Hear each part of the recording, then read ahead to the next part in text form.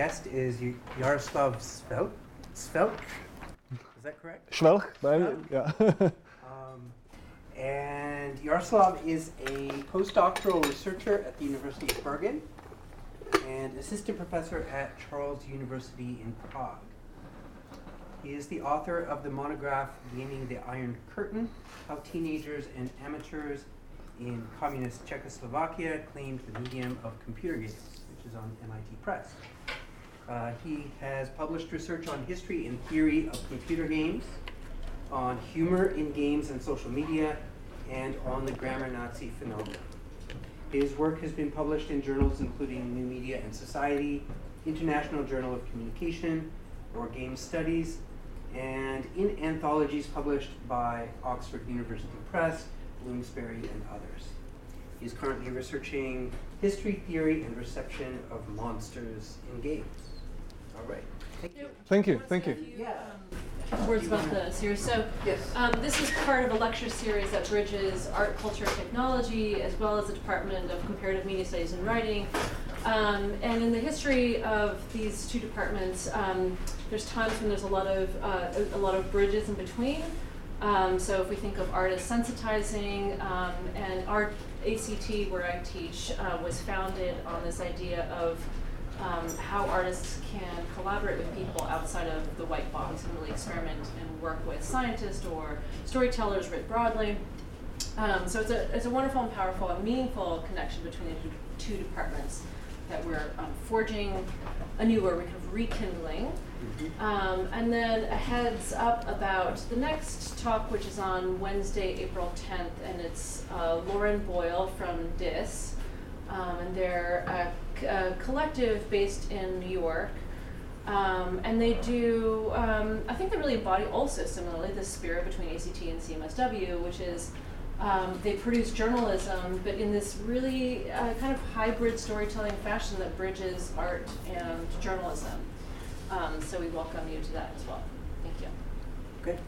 Thank you. Good. You can address why was it only prominent in Czechoslovakia and not the other countries behind the Iron Curtain? I'm sorry? You're going to address why was it prominent only in Czechoslovakia and not other countries? Yeah, okay. So you can ask questions whenever you want. And the answer to this question is I'm not saying that it was only prominent there. It's just, it's my field. So it's where I did my research. But it was more prominent in Czechoslovakia, right? I cannot make that claim. And I'm not making that claim. I mean, Czechoslovakia, out of the Eastern European countries in the Soviet bloc in the 1980s, computer games as a means of expression seems to be, I mean, based on current research, it seems that that was the country where it was kind of used to the most, to most like diverse means or to most diverse purposes. But I think we still kind of are waiting for research on other countries, which hasn't been done yet.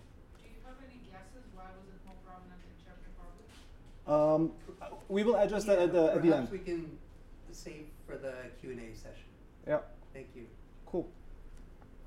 So yeah, thanks so much for coming. This is, I'm really happy to be here. I actually have a lot of connections with CMSW. I was a PhD, I was a visiting PhD student here 10 years ago.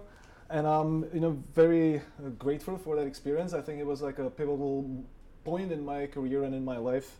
And many of the people who were here at that point and are still here, or some of them have left, have been really influential on me, including William and Philip Tan, who's not here today, but Henry Jenkins, who was faculty, and other members, former and current of this department. And I would like to thank Vivek and Marissa for making this happen, and also to Caroline and AJ for hosting me in Boston.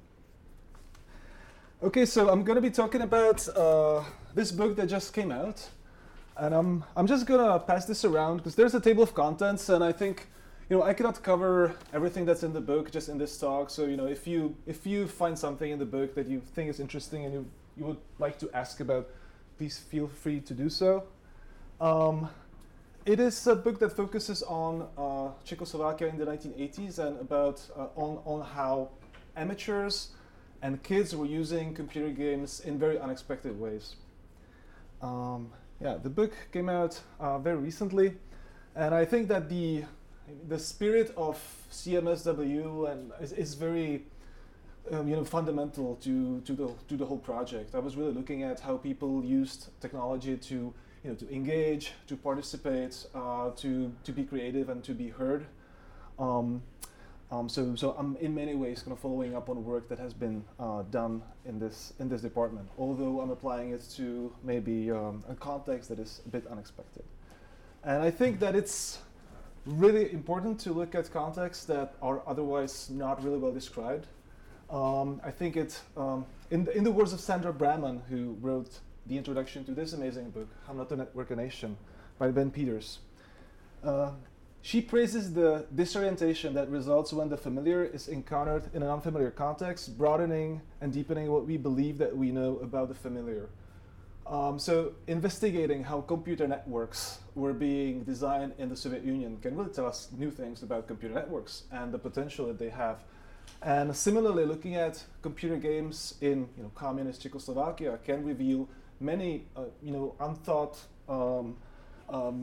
potential possibilities of what people can express with computer games. This talk will not be very theoretical because I think that you come from different disciplines, and I think that I will mostly just tell stories. We can kind of address more theoretical implications in the Q&A, but just to show you where I'm coming from, most of my work has been in the field of game studies, so focusing on computer games as a medium and sort of exploring the potential of that medium. I was also, just given my background here at CMS, back then it was CMS, now it's CMSW, I was also inspired by cultural and fan studies work by authors such as Henry Jenkins, looking at how people use technologies creatively to participate in communities. I'm looking at these kind of bottom-up activities that are not preordained, something that kind of emerges organically in communities that work with technology, in this case, microcomputers. I'm also inspired by science and technology studies and sort of history of technology in general. This might be a strange combination, but I think that looking at the technology as an actor of sorts is also important, because technologies, especially in the 1980s, the microcomputers that people were using were quite limited. You could not display fast animation and graphics on those computers, so people were using these in different ways. They were, for instance, using text to tell stories rather than audio visuals. And I think the final major source of inspiration is history as a discipline, regional history and history of technology, which I've mentioned. And out of the methodological approaches, one that I found very inspiring is Alltagsgeschichte, which is sort of a German school of historiography that focuses on sort of microhistories, on the history of everyday life. In direct translation, this means history of everyday life. So I'll be showing you stories of individuals. I'll be connecting them to the general context, but a lot of my research is based on these individual stories. Another important thing is for you to know, what I'm basing these stories on.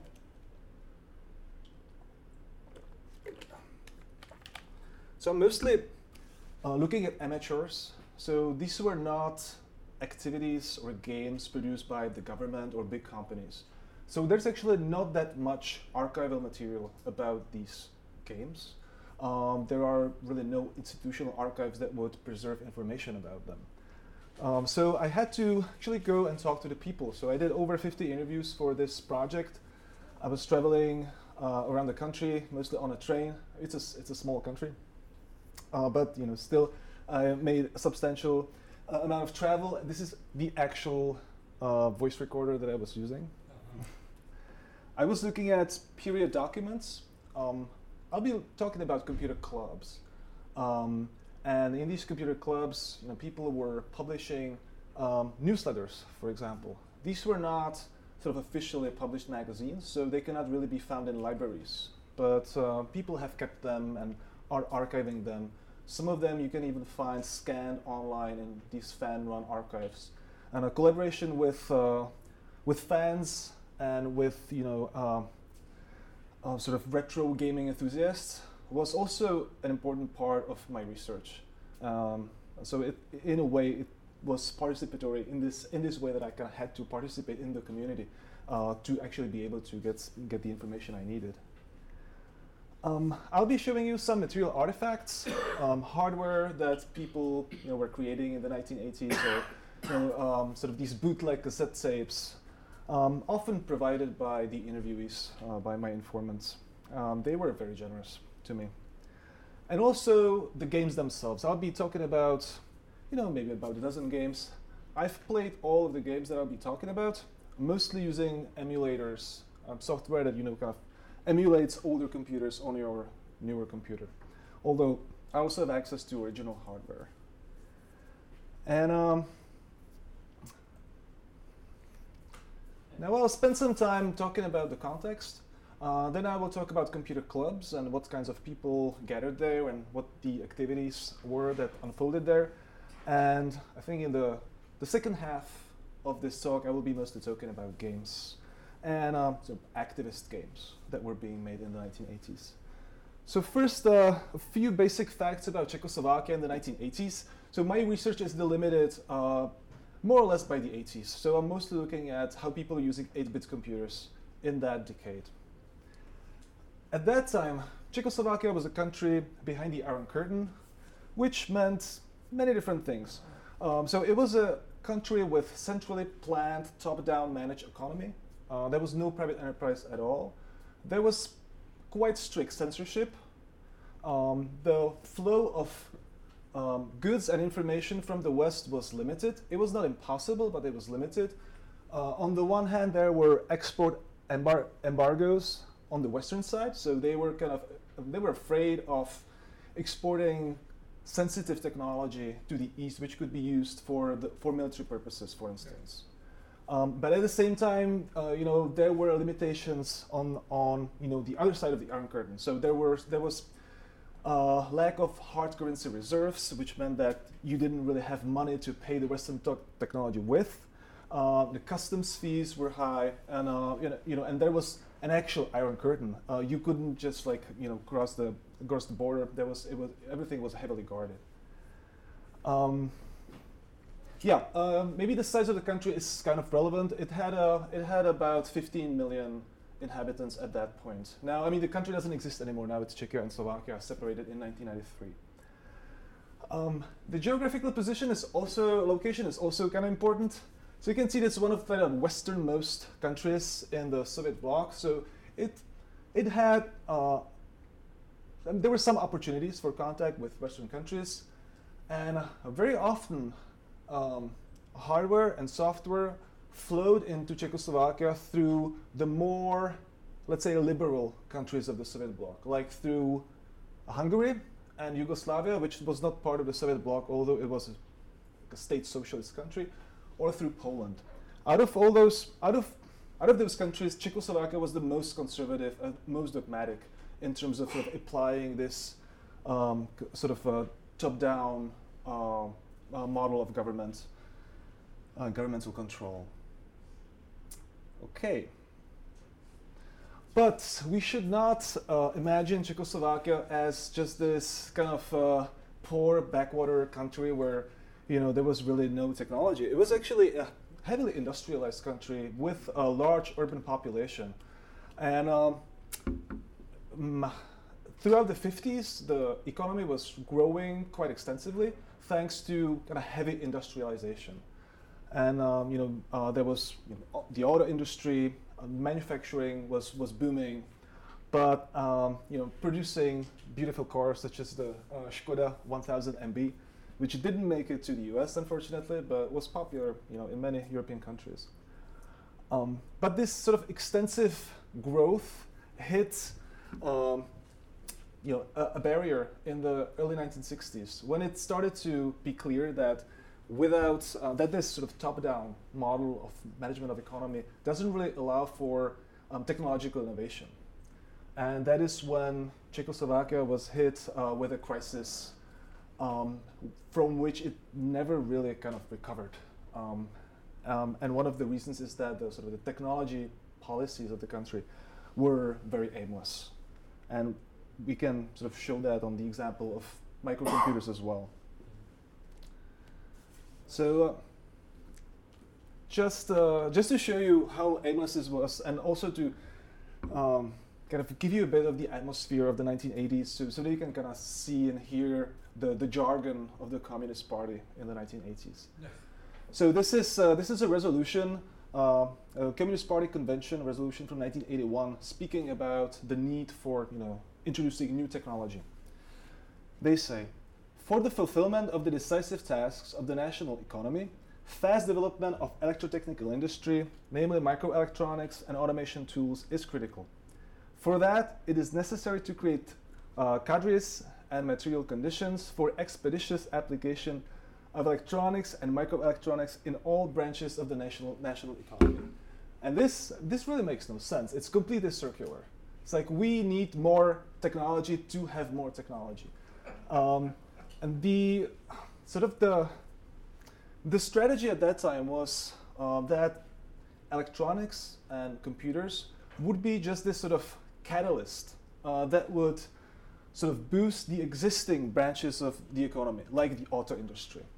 But there was no kind of vision for use of microcomputers in the home settings or in entertainment or anything like that. So the primary goal was to use computers in the sort of manufacturing process to make it more make it more efficient.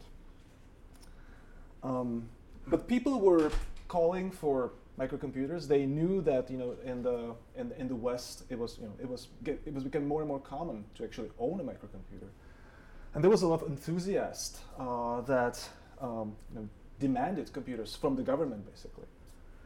And as late as 1988, the advisor to the Minister of Electrotechnical Industry said that as a society we are not mature enough for the general use of microcomputers, kind of shrugging off all these demands. So the Czechoslovak government at that time didn't really see home microcomputer as a priority. They did produce some microcomputers, which were usually kind of bigger and less powerful than the Western counterparts, such as these, the IQ-151 and the PMD-85. And these were never released to the general market, so you could not actually buy them in stores. They were sold directly to institutions, to schools, or sometimes to computer clubs. Were they based on the same chip designs as the ones that we had in the U.S. at that time? Yeah, they were. So they were using Intel and National Semiconductor, all the same chips? Yeah, they were mostly, some of them were clones of the same chips. Yeah. Both of these were based on 8088. Yeah, some of them most of them actually on this chip. Some of them on Zilog Z80, on like the East German clones. Same ones we were using. Yeah, same ones, but manufactured mostly in Eastern Europe as clones. Yeah. So these computers were being manufactured, but you couldn't buy them at a store. So people had some other options. There were these special stores with imported goods, where one could go and hope to be one of the lucky few to get their hands on a computer, and you would wait in long lines, overnight. This is a photo of a queue for a color TV, so it's not for a computer, but it would be very similar. So small quantities of computers were imported into the country, but they could in no way satiate the demand for them. Another option would be to travel to the West and buy computers there. Individually kind of import them. Once again, this was an option, but it was very limited because not everybody had a permit to actually travel to the West.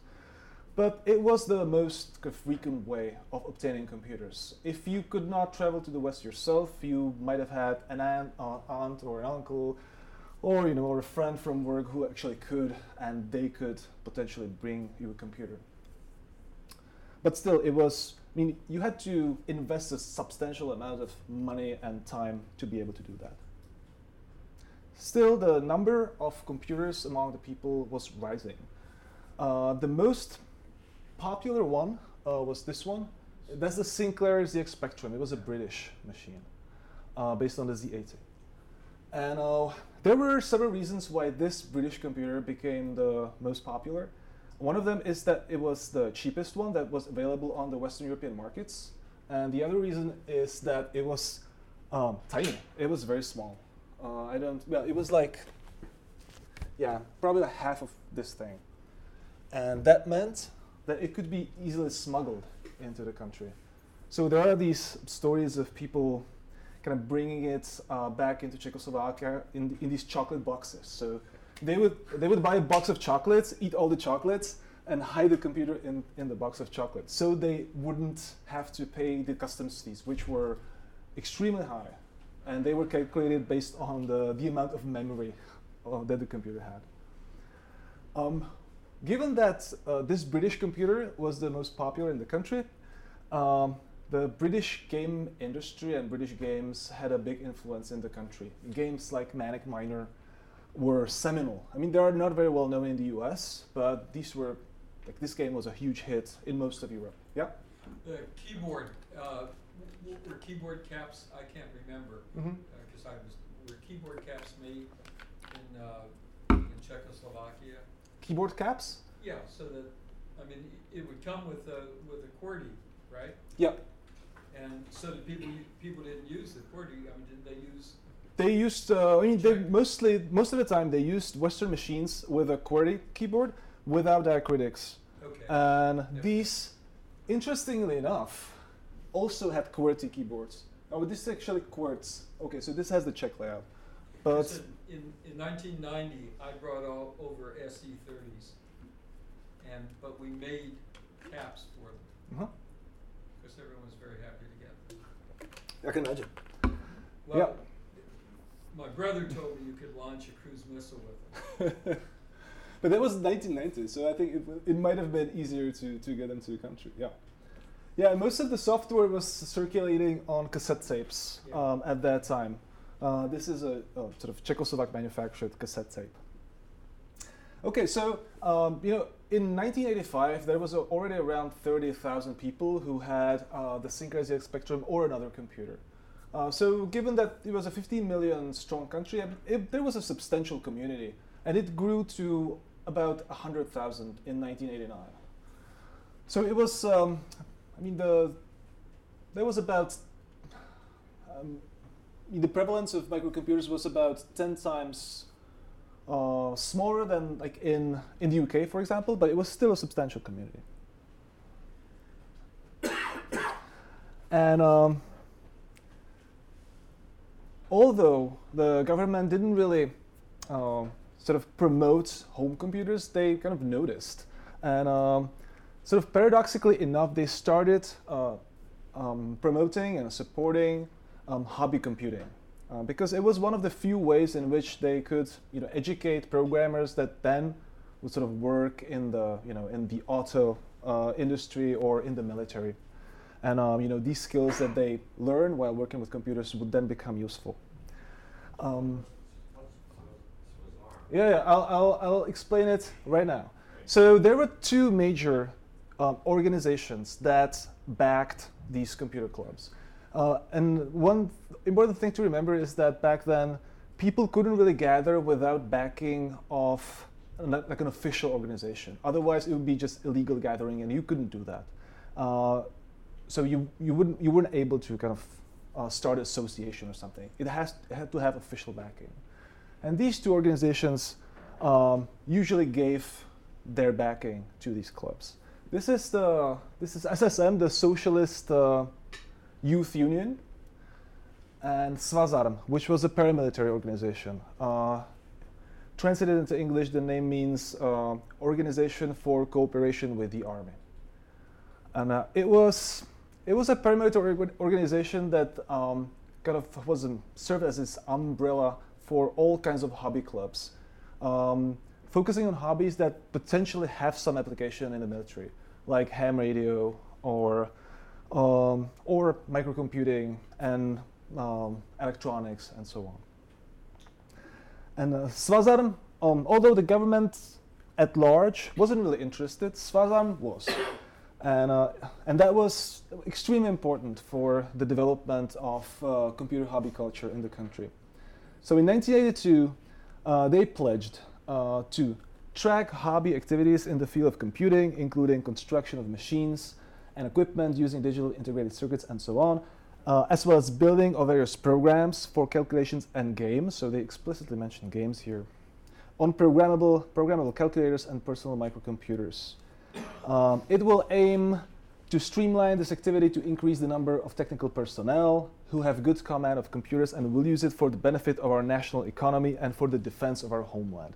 So that is sort of the overt goal, but in fact, most of these clubs rarely did anything that benefited the defense of the homeland. They were just gathering there and playing around and experimenting.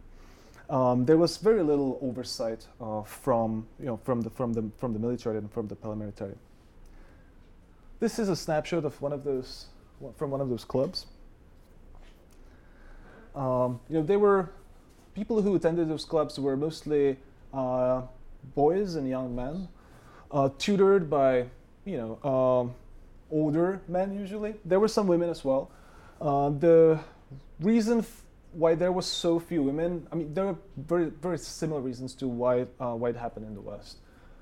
Because technical hobbies were, in the discourse at that time, were considered a male activity, and also women, especially under in state socialist countries, women were expected to go to work and to take care of the family at the same time, which left them very little time for leisure activities. To understand what was happening in these clubs, I'm drawing from Alexei Yurchak, who is an anthropologist of late socialism. And he uses this really useful term vnye, V-N-Y-E, which means, in Russian, it means both inside and outside. And in a way, that's what happened with those clubs. Those clubs were sort of officially a part of the paramilitary, but in fact, they were places where a lot of subversive stuff was happening, a lot of kind of unconventional uses of technology, and they were, in fact, very kind of open-minded and free-thinking collectives, all kind of shielded by this rhetoric of doing this for the defense of our homeland and for our national economy. As one of my interviewees, a club organizer, puts it, we didn't mind being under Svazarm and didn't care if it meant something for the army and the defense of the homeland and so on. We just unscrupulously took advantage of the regime to get to the things that we were attracted to and that we liked, and that we would otherwise never get. So the relationship was very pragmatic. And these clubs offered a space where people could really kind of express themselves and fulfill their ambitions. As another interviewee puts it, back then you were born and there was a path laid out for you. You had to be a Spark, which was like a youth organization for like small kids, a Pioneer for older kids, a socialist youth, a communist, then take part in the socialist economy so that you have a secure life and eventually retire. You could deviate from this in a limited number of ways. This, hobby computing, was a shortcut, something that came out of the blue, something that nobody anticipated. Here you could fulfill your ambitions and find your talent. The fact that this was like a new thing, a new medium and new technology was very important because the censors and the authorities didn't really realize that computer games are a medium that's capable of expressing political beliefs, for instance. So games were probably the least censored medium in the country at that point because nobody really thought it was a medium, or at least the authorities didn't think it was a medium. I mean, the young people who were making games did realize that, and they were some of the first to realize that. Yeah, but they were spaces where one could fulfill their ambitions, but not for everyone. As I said, especially women were excluded. There were some, but few. So what is happening in these clubs? three main activities: creating software, creating hardware, and publishing. I think the newsletters were sort of important part of the hobby club life. And I'll start with hardware tinkering and show you a few photos of the material artifacts that I've gathered.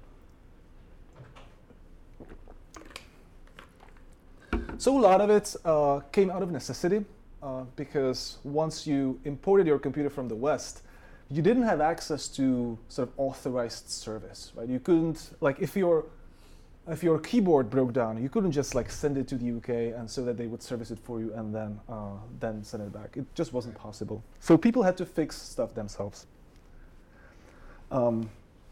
This was especially needed when, you know, such as in this case, actually two kids were sharing this one computer and like they were basically using it, you know, all day long. And the keyboard wore out very fast. And what they did, they got some mechanical switches from like a different machine or a computer, and you can see that they're kind of attached to this kind of plywood board and connected with this wire, which is one of the standard wires you could buy in an electronics store. It's very kind of rough around the edges. I really like this this keyboard. This is a homemade joystick. It was not easy to create a computer from scratch, to build a computer from scratch, but it was relatively easy to, you know, fix a keyboard or to build a joystick.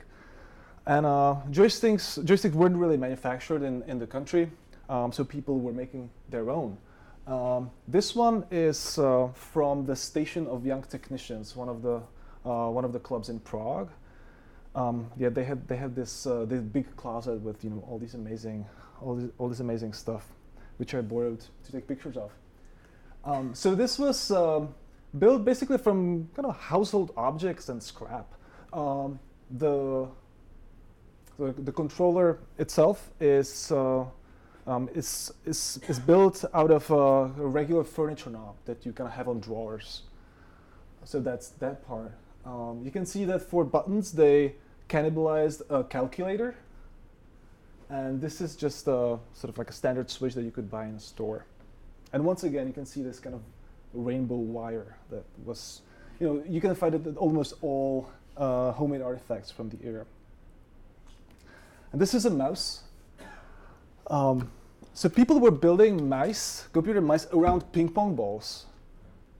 So, I mean, mice no longer have those balls, but if you look at like a mouse from the 1990s, you will find a ball there. And these kids were using ping pong balls. You can even kind of read the logo of the company that made a ping pong ball. It's made in China. Yeah, this was sold. This was distributed as a kit that you could sort of pick up at one of the clubs, and then you would assemble it at home. Software was, you know, very important, and I'll be talking about games for most of the time. Here you can see sort of a scene from the Station of Young Technicians in Prague, the same that, you know, all these joysticks come from. And this is from a newspaper, and it shows the grammar school student František Fuka on the left, showing his friends at the Station of Young Technicians his own new creation, a computer game. And you can see that the rest of the guys are kind of in awe, and they're kind of really kind of excited what František is going to show them. So making a game was an important way of showing one's skills, and also to communicate with, you know, other members of the community. As I mentioned before, games mostly circulated on cassette tapes, and here you can see an inlay card of one of those cassette tapes, also from the archive of one of my informants. These were regular cassette tapes on which, you know, about, you can see, you know, like maybe 15, 12 games would fit. And they were often kind of very incongruous combinations of utility software, Western games, such as Ocean Conqueror, domestic games, and and utility software. So here we can see some Western games, utilities. Dictator was a British game translated into Czech. So you can see that it actually has the sort of the Czech spelling of the word.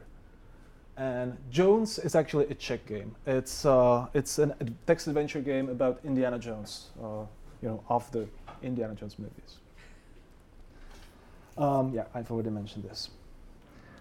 So people were not only playing Western games, but they were also writing their own. Sometimes they were sort of trying to copy Western genres, like these shoot 'em up kind of Space Invader style games. So there was a game called Star Fox, unrelated to the one by Nintendo, made in Prague. Sometimes people were trying to create games that would pass for Western games, but didn't really succeed. You can see that especially like when you read the titles and the subtitles and the English. So they were trying to like sound very, very British or very American, but you can see that, for instance, in this game, Exotron Speed is Stony Wizards Attack, it doesn't really sound legit, but it's a very cool title. It's not a great game. This is one of the screens in one of the shooter games. Before you start, it says, "Good luck, fight bravely but carefully. They are ready. They are angry." So that's sort of to amp you up before you play. And people were also using elements of Western popular culture, such as the character of Indiana Jones, who became one of the kind of most popular characters among Czech game designers. This is by František Fuka, the boy that we saw on the picture. And we will see another game about Indiana Jones soon. Given that it was quite difficult to create graphics on 8-bit computers that people were using at the time, many of those games were actually text adventures. Have you played text adventures? Yeah.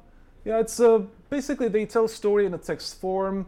There's like a description of a place or a scene, and then you can type in a command and kind of tell the character what you want to do. Indiana Jones was one of those text adventures, and actually most of the games that I will be talking about from now on are text adventures. But while they were drawing from Western inspirations, they also made games that were building on and that were inspired by local culture. Such as this one, which is called Piskworks, and it's an adaptation of a sort of Central European variant of tic-tac-toe. So in this variant of tic-tac-toe, which is played by kids at school, you have to have 5 noughts or crosses in a row or diagonal or vertical, and it's actually played on sort of like an open world plane. It just depends on how big of a graph paper you have, and you can go anywhere basically. There was no because this game is not played in the West. Like, there was no Western version of this non-digital game, so people made their own. There were games taking place in Czech medieval castles, such as this one, Taking the Castle. Games built on Czech comics, such as this one, Rychlé šípy, or Fast Arrows, about a group of Boy Scouts. The comics was actually banned at that time, so it was not coming out, but it still was popular among the people, although it was not being published. And people were also writing games about themselves and about their town or their school. Fuxov was one of the first, and I will be talking about these for a little bit. I call them hyperlocal games, based on the concept of hyperlocal media that was popular in media studies some 10 years ago. I define them as games created by people from a particular place, about that place, and about the people who inhabit it, written mainly but not exclusively for the local community. And I will show you the first example. So this is a game called Demon in Danger, written by Martin Malý, a young programmer based in a small Czech village. He actually used this piece of graphic from a Western game, but then built his own story around it. The game takes place in his apartment, and this is the opening description. This is just a translation of the caption. Dan Dare flees the crime scene. Dan Dare is a British comics hero, and there were sort of, British games based on that character. On November 13th, 1988, a strange person appeared in the village of Chleby, where the author lived. He was wearing an army uniform and an army hat. Those who know games for the ZX Spectrum computer would recognize him as Dan Dare, a comics hero. He was an agent of the studio Fuchsoft, constructed by František Fuka. So you can see the back and forth between different members of the community. This really kind of unbounded intertextuality. His mission is to plant a bomb into the apartment of the competing studio Demon, that is, into the apartment of Martin Mali, who is the author of this game. It is very meta. And in this game, you play a friend of the author, and you're entering his apartment or his family's apartment, and you have to defuse the bomb. And you basically, the game takes place in this exact building in the village of Chleby, the building that still exists. It looks like this. And when you play the game, it gives you kind of this voyeuristic kind of experience of actually being in an apartment, like in the 80s, in this, you can read descriptions of the technology that they're using. You can look at different objects and see if they have like price tags, so you can even kind of see how different things were expensive at that time and so on. And this is the map of the game. So I finished the game, and you can kind of walk through the apartment as you play. It's text-based, so it's all based on textual descriptions. And you can even get into Demon's office, which is where the author was making his game. And it sounds kind of much fancier when it's called Demon's office, but it actually looks something like that. It was kind of a very kind of humble office where he was making his games. But this practice of making games about yourself became quite common actually at the time. In a way, it's empowered, the author. It's made the author or the places where they lived a part of these adventures and these fascinating stories. I'll show you one example of a game where this sort of playful approach to design becomes a bit more political. It's a game from 1992, so it was actually made after the fall of the Iron Curtain, but sort of the aesthetic and the approach is very similar. Plus, I have a really amazing video of the author explaining what the game is about. It takes place in a high school, so you can see the building here, and you can also see that the author, Jan Lonsky, identified with the punk rock subculture. So he was a part of the kind of hobby computing subculture, but at the same time he was a part of the punk rock subculture. You can see like Anarchy and Punk's Not Dead and so on.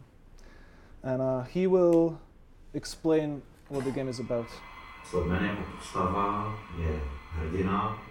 Tady je dobrý zmínit, že jsem se s tou postavou ne úplně na začátku, ale někdy během vymýšlení hry identifikoval. Takže jde vlastně o mě.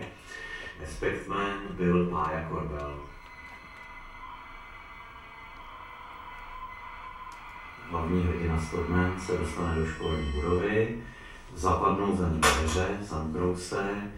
V té školní budově musí získat materiály z výslechů Slobmana a Respectmana a tyto materiály v příslušné datové podobě poslat tajné organizaci, která zajistí chycení a potrestání příslušných viníků. A posledním úkolem je uniknout z budovy školy.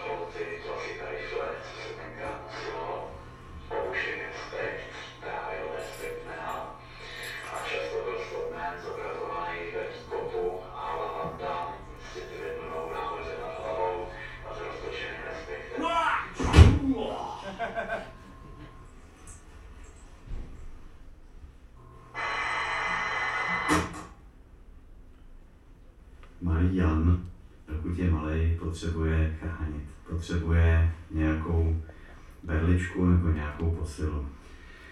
Takže tohle, to, co vidíte, je fantazie. Na druhou stranu, tuhle bundu jsem nosil skutečně, podobný brejle jsem nosil skutečně, nikoliv jako ochranu fyzickou, ale jako spíš způsob psychického zastrašování. This is what the game looks like. Pixla zakomplexovaná byla výchovná poradkyně, skutečný jméno Ivanka Nosková. Přestože zní takhle roztomilé, tak ta paní měla na svědomí mě takhle s tím pájou, jak se pokusila nás, jak řekněme, dostat do spáru psychiatra, vždycky si z ročníku někoho vyhlídla, přesvědčila ho nebo ho uvrtala do nějakého problému a pak ho posílala do poradny do Havlovic. Okay, so you can see that in this game, although unassuming, it really has an agenda. Like, they're using the game to push back against the oppression that they were experiencing at school. It was mostly made for the people who went to school, who knew all the names, but at the same time, it's a really interesting historical document showing us the range of possibilities of using computer games as a medium. As the author puts it, we weren't weak. We had our own powers and abilities. One of them was the ability to express ourselves in a way that cannot be intercepted by them, meaning those in power. So the main character, the author returns as this comics character Stodman into this place where this oppression happened and sort of can right these wrongs. And there were games, before made before the Velvet Revolution that did a similar thing, but on a sort of related to sort of politics at large. And I'll give you a few examples now. I think I'll skip this one for today, and we'll look at Reconstruction. I was showing this. I'm sorry. This is one more important bit of context. So, Perestroika, or Reconstruction, was a series of reforms undertaken in the Soviet Union in the late 1980s. They didn't really. They weren't really applied in Czechoslovakia. It was one of the most conservative communist regimes. But what did happen was that people heard the news about these reforms in the Soviet Union, and they became much more courageous. They started going to demonstrations, and they started demanding change. And people were not as scared anymore. There were more signs that it's possible to push back, and it is sort of desirable to participate and to get engaged.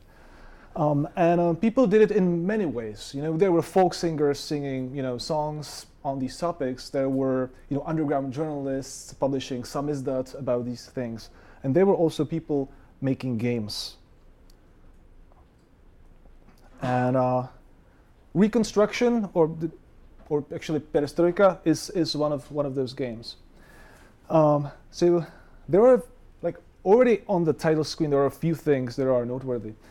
One of them is that the game was released under a pseudonym, which makes sense because still, people, you could get into trouble for making an anti-regime game. It was actually made by the same guy who made Star Fox, which was sort of a very kind of graphically advanced shooter featuring fast animation and really good programming.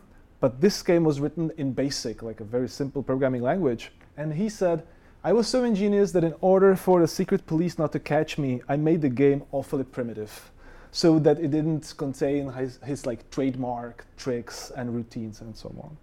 So he sacrificed sort of his, showing off his skills in order to express his opinions. It is jokingly dedicated to the 20th anniversary of the liberation of Czechoslovakia by the Allied forces of Warsaw Pact, which happened in 1968. The Soviet forces invaded the country and were occupying it since then. And there's one more important thing. You can see that if you press the letter S, it will create a copy of the game. If you could have put in a cassette. So this is clearly designed to spread. The game itself is full of interesting contrasts. So as you're typing in the commands, you can see some of these, very kind of well-known communist slogans. But in fact, the story goes against these slogans. The goal of the game is to destroy a statue of Lenin in a anonymous, kind of nondescript Czech town. And to do that, you have to do all kinds of things, basically kind of defacing the symbols of the communist regime. At one point you're in this dark tunnel, and in order to get further, you have to create some sort of light. And to do that, you set a copy of Capital by Karl Marx on fire. And Capital by Karl Marx was was a book whose misinterpretation was kind of at the foundation of the communist ideology at the time. So it was very much despised by many people. There are also other interesting in-jokes. So in order to light the Capitol on fire, which then emits the light of progress, as the game expresses it, you have to use a lighter, and the lighter is of a Soviet manufacturer. And actually, when I was playing this game for the first time, that's where I got stuck. Before I hacked into the game and looked at the code and found out that the lighter only works with a 30% probability. Probably like a commentary on the quality of Soviet products. There's a lot of irony in the game, and it is funny, but it once again has like a very clear message. If you get to the end, you get this screen. It says, "Congratulations once more. We will all meet on August 21st on Old Town Square or anywhere else." And August 21st was the 20th anniversary of the occupation. So the game explicitly invites people to a demonstration against the regime. It was a naive protest of sorts, says the author, who was, he wasn't that politically active in sort of other avenues of life, but he felt that the regime was like very oppressive. He wanted to be a programmer, have a career. He wanted to travel, but all of this he couldn't do.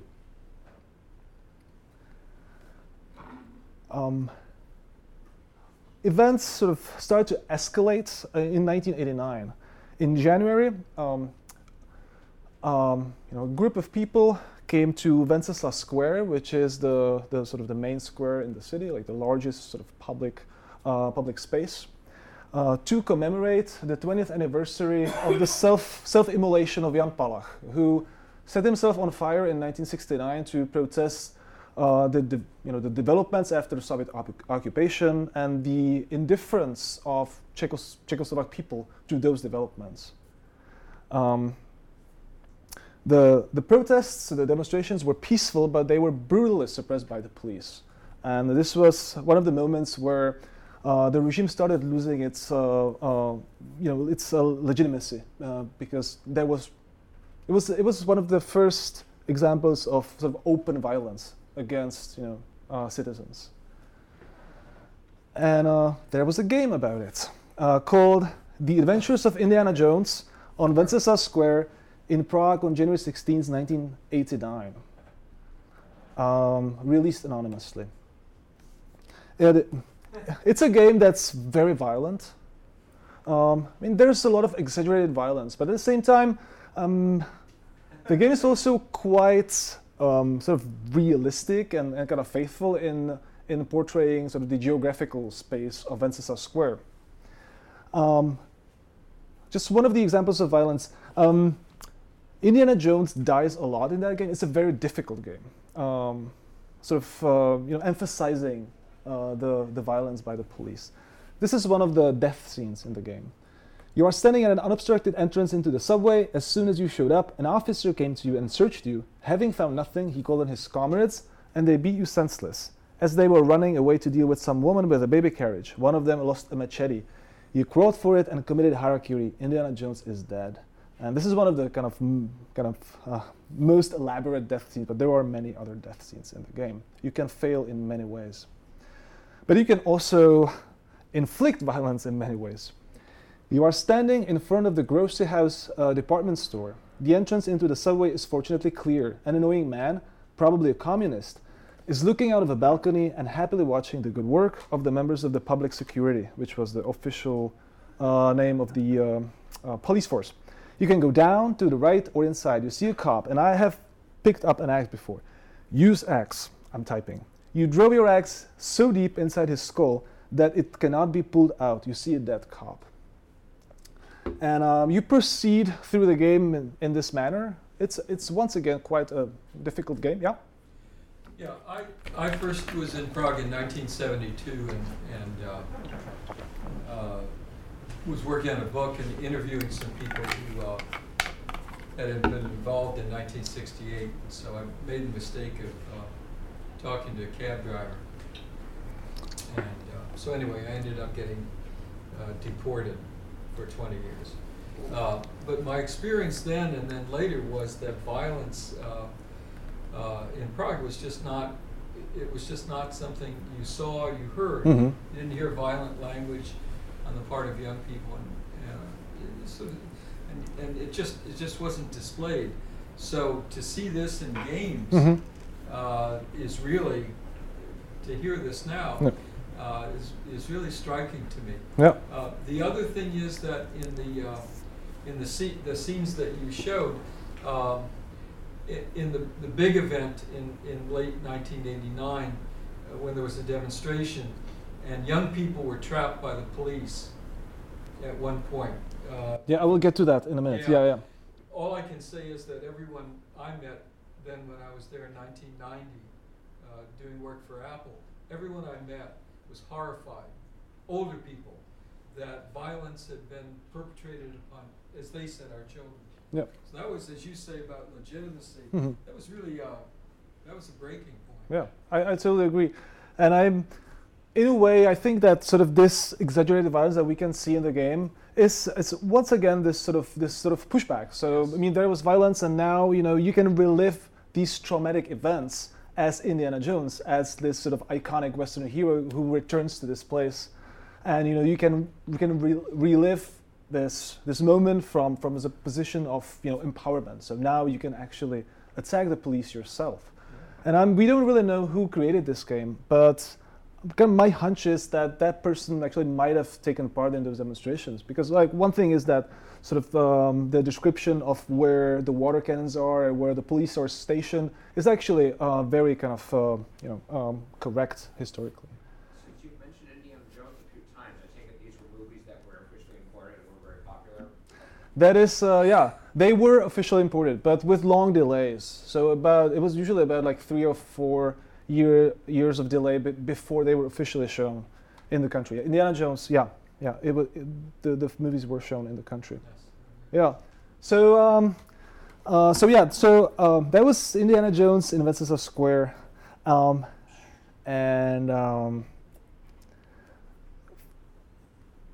demonstrations continued, and in November, on November 17th, 1989, the events of what is now called as Velvet Revolution started. And once again, it was a demonstration mostly by students, young people, and it was again brutally suppressed by the police. One of the most famous slogans of the protesters at that demonstration was this one, "Nechceme násilí," which means we do not want violence. But it did end in violence. And eventually led to the demise of the communist regime. So even this demonstration had games made about it, or at least one game. It's called November 17th, 1989. you can see that they're once again using they're using the slogan as well. If we are to believe the information on the loading screen, it was made. It's not really clear here, but it was released probably or made on the 19th of November, so very fast after the events, 2 days after the events. This game has a quite interesting story. It's not, I mean, the violence is featured only briefly.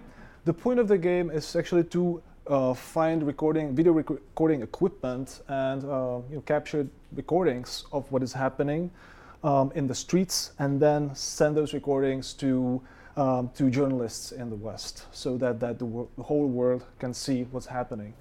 At that point, getting access to information was quite difficult, because the state-owned, the state-run TV and state-run newspapers didn't really cover these events. So this theme of getting access to information was very important.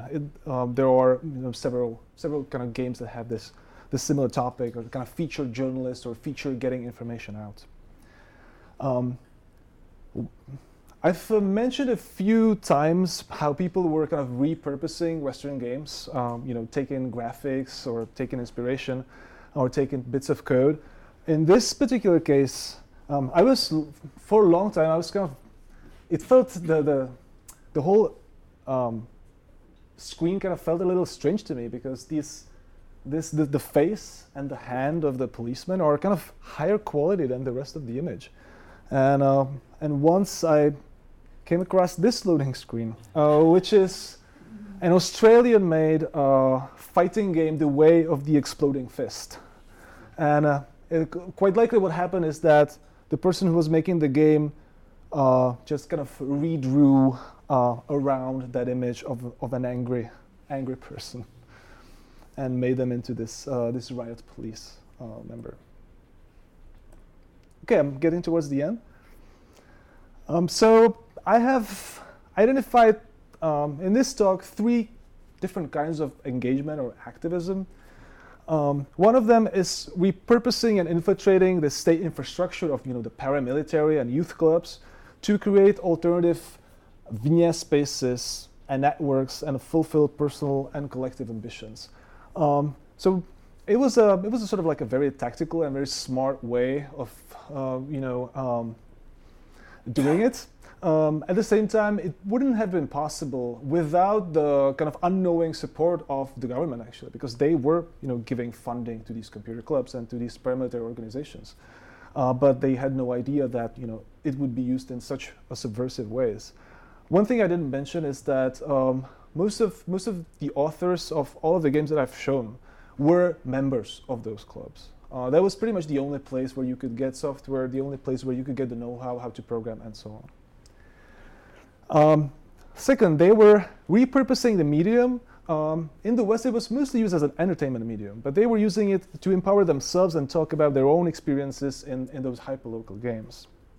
And third, they expressed their discontent with the political situation through activist games. And they were some of the earliest political or activist games in any, if any kind of term or concept that we apply to them, they were among the first. And I think that to some extent, this is, they're first documented. So I mean, if there was more research on computer games in that era in different countries, we might have we might find more examples. But so far, these are some of the earliest examples of using computer games for political activism. And that's it from me. Thank you. I'm just before I end. A lot of the images that I was showing are available on the website aronkurten.svelg, my last name, .com. Thank you very much.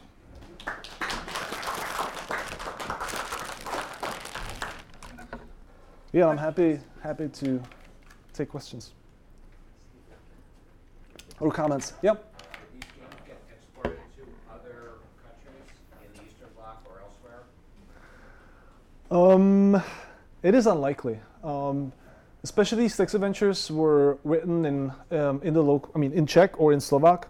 So they would, it would be not impossible, but kind of difficult for people from other countries to play. And at the same time, even within the Soviet bloc, it was difficult to travel. You had to get special permits, and there was, I mean, the communication between even computer clubs from different countries was limited. I want to ask a methodological Yeah. question, and that is, what was your process of finding people? You weren't just interviewing them, but you were interviewing them on camera, which some people are more or less comfortable with. So how did that all come about? Yeah, sure. So there is still an active community of people who were, active in the 1980s or still kind of attending these get-togethers. So that is a good place to start. The video footage was actually not my footage. It's from a documentary that's sort of being produced. It was a student project, and I mean, I'm hoping that it will be finished at some point, but it's very promising. So I interviewed that person before that, and the filmmakers kind of visited him later. And most of the time, people were very generous and kind of open, because most of them think that they're getting some, that their efforts were justified and they're getting some recognition after all these years. So most of them are very open. But at the same time, it's difficult to, it's important not to rely just on the interviews, because memory doesn't, it's not, it doesn't work in ways that people think, and there are. Sometimes it's important to kind of collate the information that you have with some archival sources. Okay. So in a way, your filter is working with social groups, collectives, because they save the stuff because And in an emergent phase, I guess that was necessary just to develop the games. It sounds like it's your story. Yeah. Any sense of whether standalone games are there communities you didn't get to cover, or are you aware of other kinds of game activities that are not part of your book but were out there in the bigger Czechoslovakian reality? Yeah. Well, people were playing a lot of Western games for entertainment. So if you were a user of an 8-bit computer in the 1980s, you would spend a lot of time playing Western games, then probably programming some of your stuff, and then playing some Czech games. So the domestic games were in the minority. There weren't as many of them as the Western ones. The activist games were, there was a handful of them, but it was not like the majority. There was about 300 games that have been preserved from that era, made in Czechoslovakia, and and the activist games is about a dozen. So I think that it's more than like a kind of major strand in that production. I think it's like a culmination of like many different kinds of activities, hyperlocal games, and just creating any kind of game, and other kinds of political activism. And I think it all kind of culminated in these examples that I was showing. Just to follow, Yeah. Susan Douglas in her work on amateur radio in the 20s talks about radio was very attractive to young people and was kind of positioned as learning the technology of the future. And then other things started to happen. But the gateway was some sense of empowering yourself for a soon-to-be important technology. Eduardo Marisco, who was a student here, did work on Peruvian gaming scene, where, because similar kind of story with cost and import controls, there was a very big hacking scene. And again, he sort of reports that the impetus there too was a sense of like, well, people wanted to play, they knew about games, they couldn't really easily buy them, so, but they also saw this as a step ahead, a way to sort of learn skills that they might be able to use. Yeah. How much of that's, this, what I'm hearing from you is there's maybe some of that, but there's also a lot of, this is a site of resistance, or I'm hearing it through my lens of like who gamers are, who I think gamers are. Yeah. What's your sense of that? Yeah. So the support for the computer clubs was based on the idea that it will be useful in the future. Very often, the rationale, or sort of When kids were trying to convince their parents to get them a computer, of course, I mean, usually the reason was that, it will help me learn math and programming, and the future belongs to the computers. So, you will be preparing your child for like the computerized future. So it featured very often. It was very important, and the use of computers for self-expression was, well, I wouldn't say accidental, but I think it was unexpected to some extent. Because many of the people that I interviewed were, for them, I think the programming and computers as such was not the kind of primary interest, and it's you can see that on their kind of future career paths. So some of these people are now, I mean, not programmers, but they're journalists.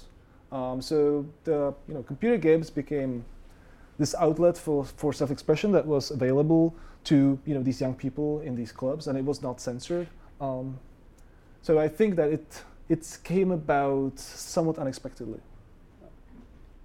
At the same time, I mean, there was something very kind of cool about owning a computer and working on a computer. It was like in itself, it was engagement with Western technology and Western culture. So it was by many considered something that is maybe not exactly like a political act, but it was slightly unconventional or slightly subversive to use these Western machines in a socialist country. Yeah. Was the ZX Spectrum the primary computer that these people were using? Yeah. Yeah, there were other platforms being used, like the 8-bit Atari, and some Japanese machines like the Sharp MZ800, but the Spectrum was the primary. And then there were also Czechoslovak clones of the Spectrum that started being manufactured in the late 80s. Oh, hey. Thanks for your work. I'm just wondering, as you've been presenting this, if you're starting to see kind of parallel movements and just a regional Eastern Bloc kind of co-occurrence of these computer clubs these gaming clubs becoming sites where people are playing with how to challenge their own regime. So Bulgaria, which is thinking different places that may or may not have an approach to using these technologies in that way. Yeah, that's a great question. I would love to know more, but the thing is that we don't really have the research. There is some research on Poland which suggests that it didn't happen very often, that most games that were created in Poland were made for entertainment primarily. But I mean, the research is kind of very scant, and we don't really know. So I mean, I would love to know, especially Bulgaria, which had a lot of government support for programming and for computer clubs. Yeah. And a follow-up to that, was there anything like the kind of networking of different clubs across the Eastern Bloc that is common in other kinds of club outings or activities? Like, was there any sort of cross-pollination of that? So the clubs were definitely interconnected within the country. They were exchanging members, they were communicating via mail. People from one city were making games about people from the other city, and they were collaborating, so that was definitely happening.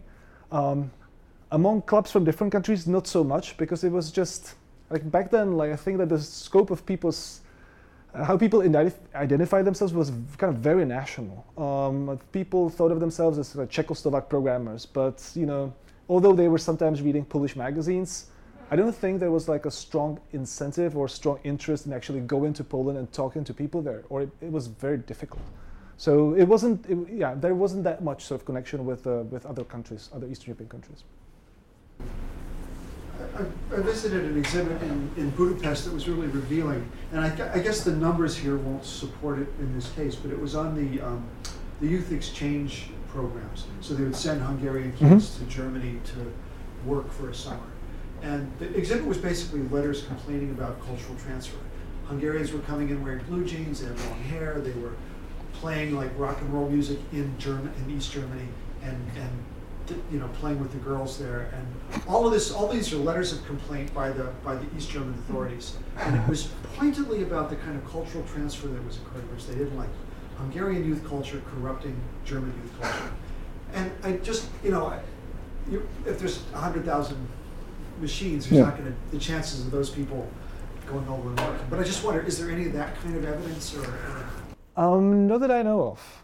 But Hungary was one of the most liberal Eastern European countries at the time. They were even producing games for Western markets, which didn't really happen elsewhere, with the exception of Tetris. But Hungary was, it was much more liberal. So I can see that they were wearing jeans. I think in a way, the fact that these communities emerged, it was that, and they were allowed to exist, was that they kind of, on the surface, they looked kind of conformist, right? Like this kind of subversion was not something that you would see at first sight. Like most of these kids were, didn't look like punk rockers. That was in the 90s, but like most of the people in the 1980s, they just looked like regular kind of nice kids that are trying to learn how to work with computers. But there was a lot of sanctioned resistance in the sense of the film industry, the animation industry. There's a fair amount of, the Czech film scene was at least for a time pretty vibrant in oppositional terms. Yeah. Schwankmajer, Closely watched trains. Oh yeah. Well, a part of why sort of the government and the cultural policy allowed for that was to create these films that were often kind of intended as exports. So it was like to show the Western world that we can create great art, and there were some selected artists who kind of had more freedom than others, who were kind of then showcased in Western film festivals and so on. And in a way, these computer clubs were in a similar position because they would sometimes sort of go to other Eastern Bloc countries or other, sometimes even to Western countries to kind of take part in some competitions. So I guess they were also, a way in which the regime could kind of exhibit that there are interesting things going on and we are progressive and so on. Yeah. Two things in both the Czechoslovakia and Hungary. The films, in some ways, some of the work was very advanced. And of course, in the Czechoslovakia, in Prague, you had Barrandov. So you had a long tradition of making absolutely outstanding films. And you had an artistic community that was, I think, fairly cooperative and supportive. And films like Closely Watched Trains, technically, is really terrific.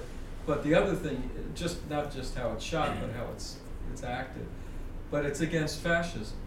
And it has that unique Czech comic quality to it. But you can see underneath it's also an attack on conformity. It's also an attack upon authoritarianism. It's also, so as you say, the irony.